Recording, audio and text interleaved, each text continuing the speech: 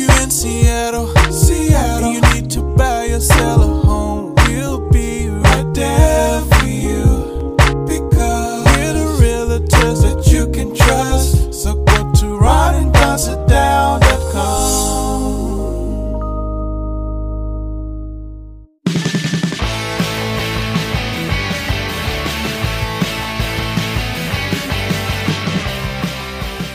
Hey, it's G-Force O'Neill. Thanks for listening to my dad and his boyhood friend, Mr. Ron. Hey, you guys, what's going on? Welcome to episode 515 now of the Ron and Don Show, and we are live from the Les Schwab studio. What is up, Ron and Don Nation? Hey, coming up on the Ron and Don Show, we'll talk a little more about our life-changing event I shared with you in episode 514. What I thought about it. Ron will share here on episode 515 what he thought about our life-changing event.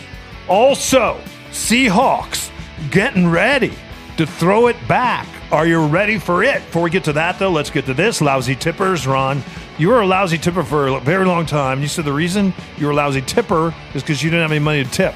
Now you have money to tip. Are you still a lousy tipper? What say you about the article that just came out that said, hey, lousy tippers were just misunderstood? So, I'm a lousy tipper, I am not.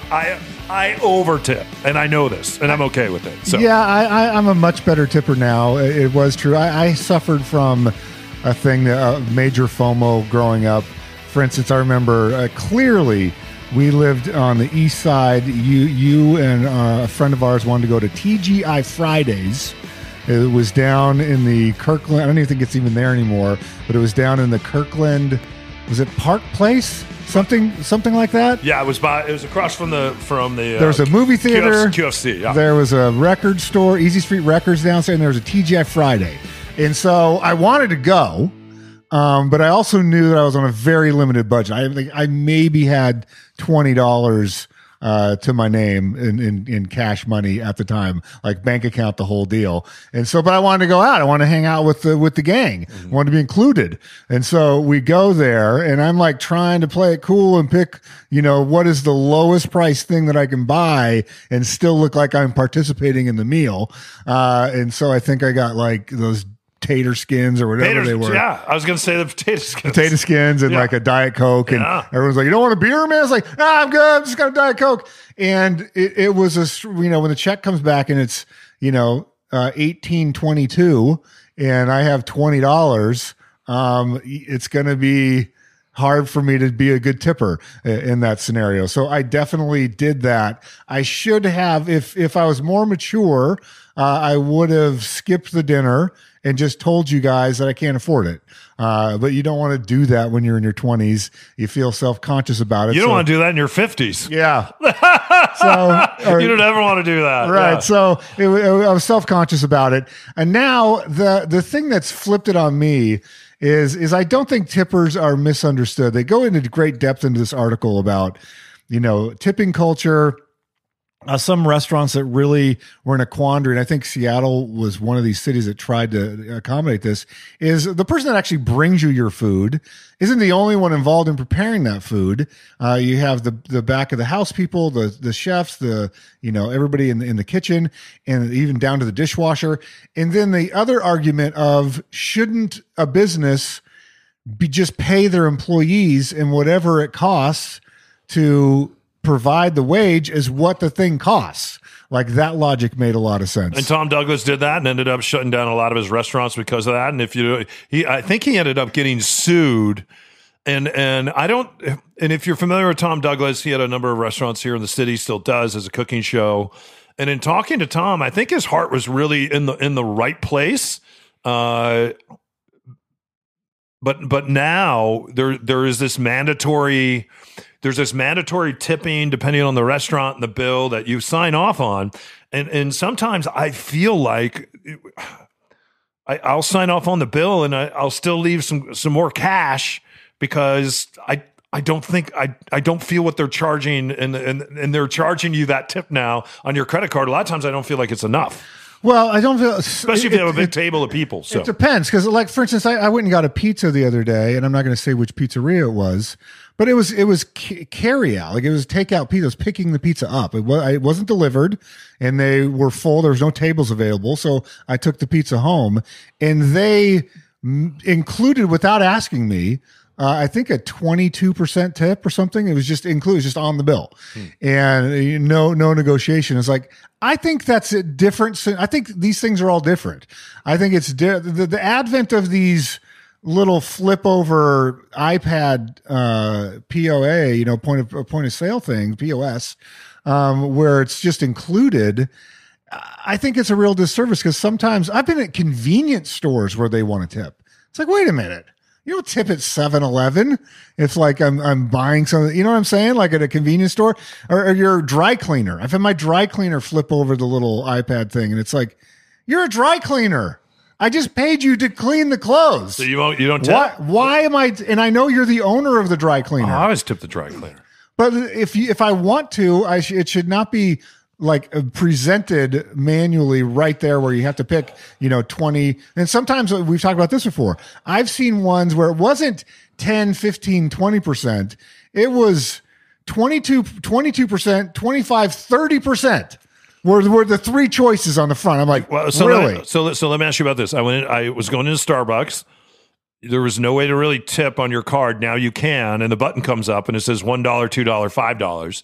And so I appreciate the fact that I can just hit one of those buttons and I don't have to pull out cash. Because I found myself going to the bank sometimes and getting cash just so I could tip my baristas. It was my barista cash money. Well, now I don't have to worry about that anymore. I did have to explain to my Uber driver the other day on my way to the airport, which was a $126 Uber ride. That's crazy. And we've talked about this before. And I said, hey, how much of the $126 are you getting? And if I tip you, how much of the tip are you getting? And he said, you know what? So he kind of explained to me the math. Uber takes a lot of the money. And now if the tip is bigger and larger, Uber takes part of the tip too. So I'm just like, man, I can't afford. My brother says always tip cash. I can't afford to tip you on top of a $126 ride to the airport that used to cost $58. So I have to ask you, how did it feel to you? Because you are a generous tipper. But I'm not anymore. On Uber, I give a $5 tip to anyone, and I don't care what the ride is, and I can't help it if it's and there's no $6 ride anymore. Even if you're just jumping in your car because you don't want to drink and drive at a bar and you want to use that Uber in the neighborhood, that's still going to be a $25, $30 fare in your in your neighborhood. So I'm curious. I don't know if I ever asked you this. How did it feel emotionally to you when we were in Europe? And not only is it not a tipping culture, they get offended when you try to tip them because they get paid a decent wage, especially in France. You'll get 6 weeks vacation. They get health care. Health care is provided by the state. And so when you as an American come in and try to tip on top of what they charge, many of people get offended by that. How did you feel? I went to my barber. He's smoking cigarettes. I tipped him like $25 and he loved it. So I don't know what the hell you're talking about. Everywhere I went, when I started pulling out dollar bills, it seemed like that was okay. So you tried to tip everybody in Europe. Sure. Yeah. Really? But I'm not tipping Uber anymore. Like okay. I'm pissed off about it. Like it's a thing for me. Like it really. And you explained it to me one time beautifully. You said, "Hey, they were willing to take a loss on Wall Street until they crashed every cab driver in the country and around the world. And then once they did that, and people were dependent on their business, then they jacked all the rates and they said, okay, totally jacked now we're going to go make some money. And then when you see them jack the rate when it's a busy time for them." That even makes it worse sometimes, right? The surge pricing. The algorithm knows when it's surge pricing. Yeah, I could jump in a car right now and go down to one of the stadiums on a day where there's not a game, and it could be $28. And on the day that's a game, that could be an $80 ride. So, and then they want you to tip on top of that. The thing about the tipping culture that I find the most offensive is the professions where I want to do it the most. You can't. And the thing that popped into my mind is, I don't know if you ever met him, Dr. Paul, my old vet, when I had dogs. Dude's amazing. Always took extra time, cared for my animals like they were his animals. And like, there's the type of guy where I would want, if there was a way on the vet bill, Tip your doctor. yeah, totally. So it was like he like, I've been to vets that are just as an assembly line. Like, it's boom, boom, boom. They don't take any, like, it's very impersonal. But like, so there's a situation where culturally you're not supposed to tip your vet. So, but like, I want to tip him more than I want to tip my dry cleaner, but it's just culturally set up to where I'm tipping the dry cleaner I have no investment in. And here's my doctor that we've had to put a dog down, and like, I'm in the room and we're crying and he's consoling me and all that. That's the guy I should be tipping. Yeah. I should be tipping him, Yeah. not the guy that made my, 7-Eleven lotto card. Yeah. I tell you what about the companies out there, and we'll finish it here. If you order Uber Eats and then you look and there's a delivery fee And the City of Seattle fee. Seattle fee, and then they're asking for a tip on top of that if you want to tip the driver, and you're like, but what's the delivery fee all about? So we will see you on the other side of this. Hey, you guys, can we talk about Les Schwab and Les Schwab tires for a moment? Hey, before you go anywhere, this is what I want you to do as we head into the spring driving season. Stop by Les Schwab and ask for a free pre-trip safety check. What does that mean? They'll get your tires, your batteries, your brakes, your alignment, so much more. Then they make recommendations based upon what you really need, Ron, and not what they're trying to sell you, right? Yeah, but if you do need new tires, you can save up to $150 during the Les Schwab Founders Day celebration sale on select tire sizes and types. Schedule an appointment today at leschwab.com, or you can just stop by. That's Les Schwab, where they've been doing the right thing since 1952.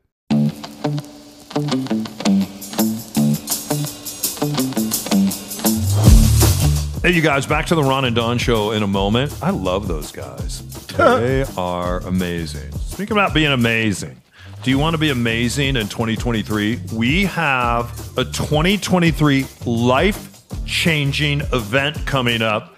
There are 30 people on February 16th. It costs nothing. There's no flim-flam. There's no bait and switch. But we have raised the bar here. We don't want just 30 people showing up that want to meet us, because we can meet you some other time. And believe you me, we're not that exciting. Ron, this specifically, we are dialing into our health and we're dialing into our wealth when it comes to building wealth and health through the power of real estate, right? Yeah, so 30 people, and we are going to do a 2-hour event here. And I guarantee you, if you really lean into this and you really listen to it, we are going to come up with a custom game plan just for you to acquire that first piece of real estate. It's probably not going to be tomorrow. It might take 6 months. It might take a year. But if you are ready to go on this journey with us, that's who we want to partner with. So if you're motivated, if this rings true, go to ronanddon.com/change. It's limited to 30 people. ronanddon.com/change. We'll see everybody February 16th. And now back to the show. All right, you guys, welcome back to the Ron and Don Show. Seahawks are going to throw it back. We'll talk about that before we get out of here. Before we do, though, let's talk about our life-changing event just happened. And I told you on episode 514 my thoughts on the life-changing event. Ron, it was last Thursday. What were some of your thoughts? And for those that don't know, what were we doing at the life-changing event? Yeah, so we wanted to do, the pandemic sort of put the brakes on meeting in person with people. And you and I both really missed that. So we wanted to do an in-person event to give people an opportunity to take an action step, like to actually do something positive. And we both firmly believe, and we talked about this in previous episodes, there is nothing that has impacted our lives, or especially our financial lives, more positively, and I think I can speak for you, than getting involved in real estate and like having sizable equity positions in real estate, because we were able to buy.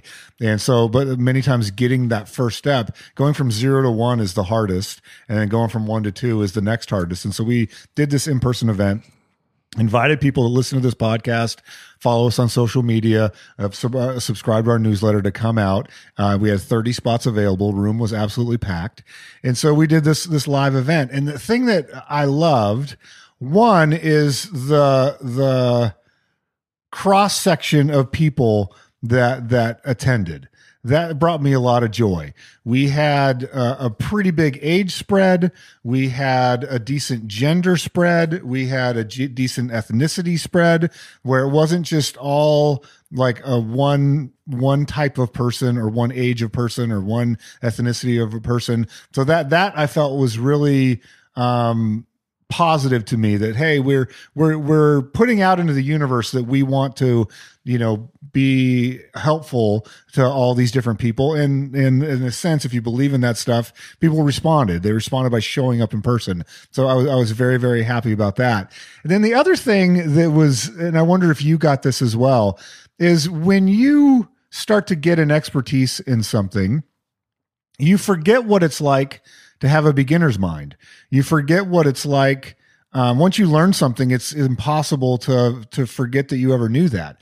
And once you learn a skill or you learn a piece of information, it seems like you always knew it. So there was a couple points where we had some questions or interactions with folks that were like entirely reasonable thoughts.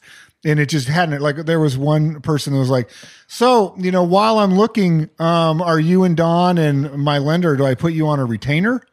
And it's like, oh man, like I never would have thought of it, but it totally makes sense. Like, no, like we're working for you until the deal is done. It's like working for free. Yeah. What does that mean? It's like, yeah, like you don't pay us a dime until the house closes. He's like, yeah, the deal seriously? the deal pays us. So, but like that makes complete sense because every other professional in your life, like you don't go to a lawyer and not pay any fees. You don't go to a dentist and not pay any fees. So it's like I'm going to this mortgage lender and these professional real estate people.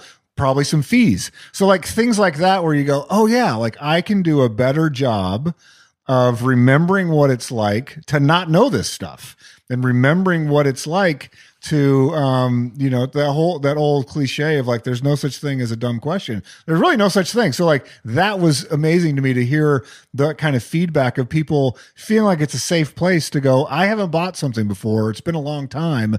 Let me ask this question. And I know this is a safe place. People aren't going to laugh at me, or I'm able to get my question answered. Was really cool to me. And then I really firmly believe this.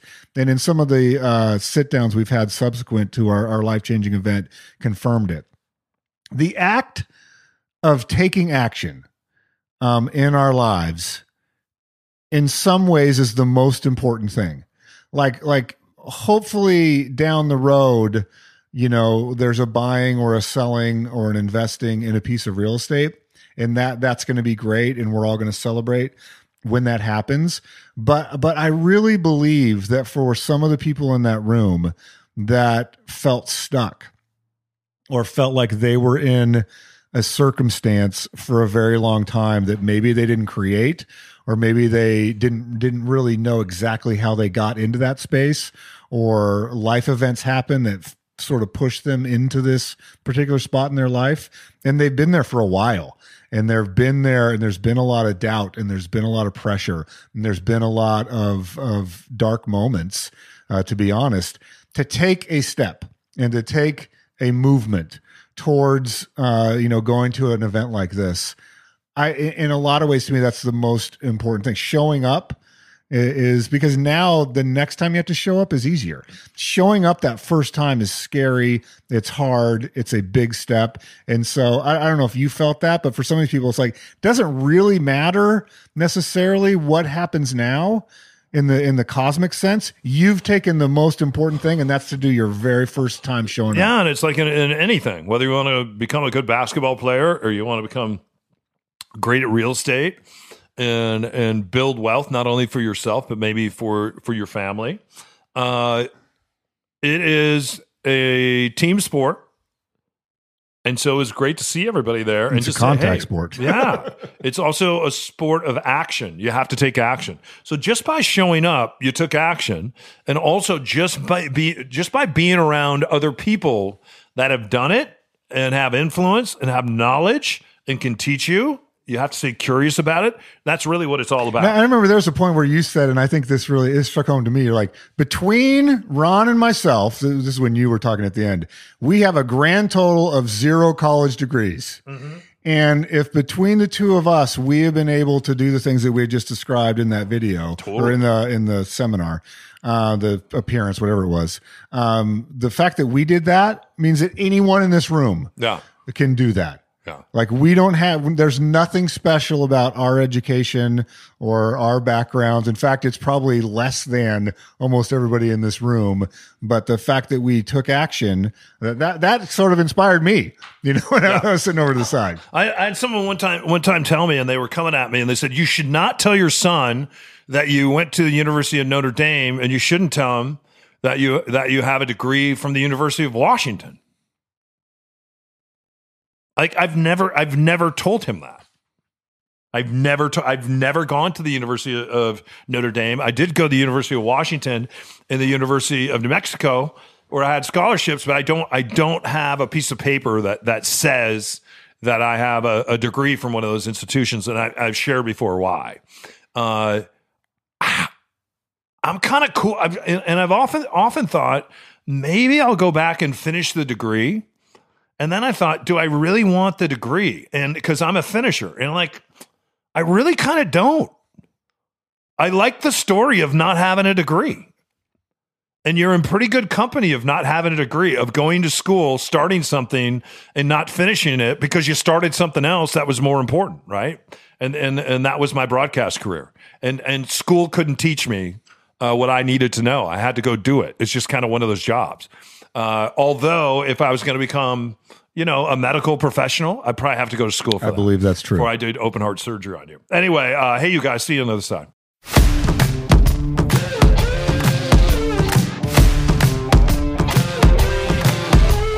Hey, it's Ron and Don here with Mitch Weeks from Mitch.Loans. Mitch, do I need to have 20% down to buy a house right now? No, and that's actually one of the most common mistakes that I do here is people think, and people have thought for a long time, that 20% is the standby.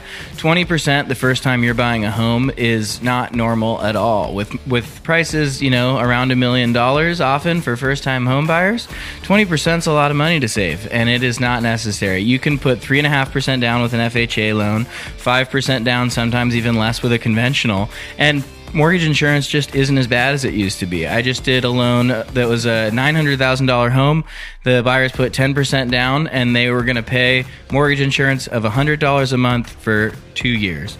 Now, that $2,400 feels like a lot, maybe, but if you talk about how much their home is going to grow in value over that time, it's nothing. All right, he's Mitch Weeks. Get in touch with him at Mitch.Loans. If you're a first-time buyer and your ears just perked up and go, I'd like to buy a house for 5% down, it's Mitch.Loans.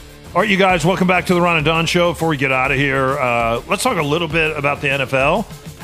And we have to talk about the Seahawks throwing it back. I've wondered, it seems like they're finally going to throw it back, and I'm going to get to wear my Steve Largent jersey to a game. How about that? I've been waiting for them to throw it back. The reason they didn't throw it back is because they wore these crazy green uniforms that made them look like highway DOT workers, right? Never liked those uniforms. And then they're trying to come up with a different variation because they're trying to sell, more Seattle Seahawk uniforms. And I think you're only allowed 4 different variations. I think you're allowed 2 uniforms home, two uniforms away. And so they're going to have to give up one of their uniform combinations in order to bring back like the 1976, 77, 78 jersey along with the helmet. The other thing is this. You think about the University of Oregon. They don't sit there and retape those helmets. All those players have 8 different helmets, right? Because they're always, but it's a pain in the to break in a new helmet. And so for a lot of these teams and a lot of these players, they don't want to sit there and retape the helmets. In order to make these throwbacks work, though, you have to break in at least 2 helmets. So the players have to be in on that. It's either we're going to have to retape and repaint your helmet, or you're going to have to break in 2 helmets in order to use the old Seattle Seahawk helmet to throw it back. I'm going to tell you right now, if they go out and suck and lose, you're going to see these uniforms disappear really, really quick. But if they win and have some success, I bet it's one of the best-selling jerseys that they've had ever when they throw it back this year. I didn't realize they had to kill one of the other uniforms because the green one was because Thursday night came out and they said, here's what we're to differentiate this game. Everyone in the league is going to have a monochromatic uniform. And that was the 4th uniform, I think, that every team was allowed, because before that, I think it was 3 different combinations that you could have. And so if you remember on those Thursday night games, which I think Amazon owns that broadcast now, you'd have Cleveland Browns would be all brown, yeah, and the San Francisco would be all red. Just trying to get people to watch it, excited about it, talk about it, Right. and to buy those jersey combinations. And some of them, and Seattle's green ones were actually not even the ugliest uniforms they had. I think either Pittsburgh or Kansas City did an all yellow uniform that was absolutely horrific. Just one of the ugliest uniforms you've ever seen in the history of NFL football. But yeah, I didn't realize you had to kill one of them, but the wolf gray home uniform is a must keep.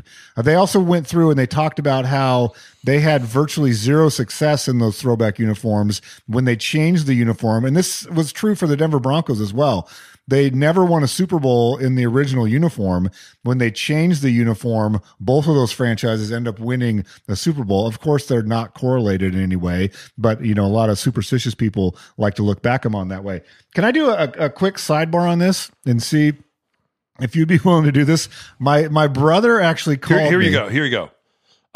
Since 2018, sorry to interrupt, NFL teams have been allowed to wear an alternate jersey up to 3 times a year and may wear up to 2 alternate jerseys per season. This allowed teams to carry 2 alternate jerseys or an alternate and a throwback. So, oh, that makes sense. Yeah. My brother wanted to know, and I said I would ask you, are Ron and Don Seattle Sea Dragon fans of the XFL? And he's dead serious. Oh, is he? Okay. He's like, are you and Don going to a Sea Dragons game? It's at Lumen Field. Mm-hmm. And are you guys Sea Dragon fans? Because he said, I have a hat from the St. Louis.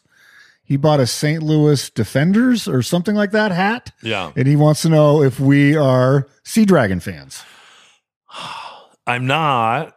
I would be a fan if they brought it back to arena football, the 50-yard indoor war. If you don't like that, you don't like arena football. I liked arena football. I liked that the game was different. I liked that it was played in arena. There's a lot more action. It was very family friendly.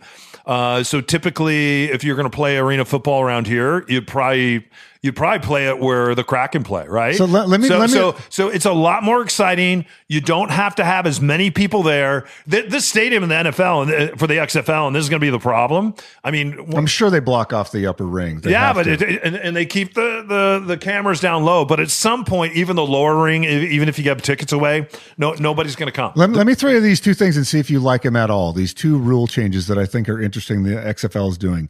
First one is on kickoffs.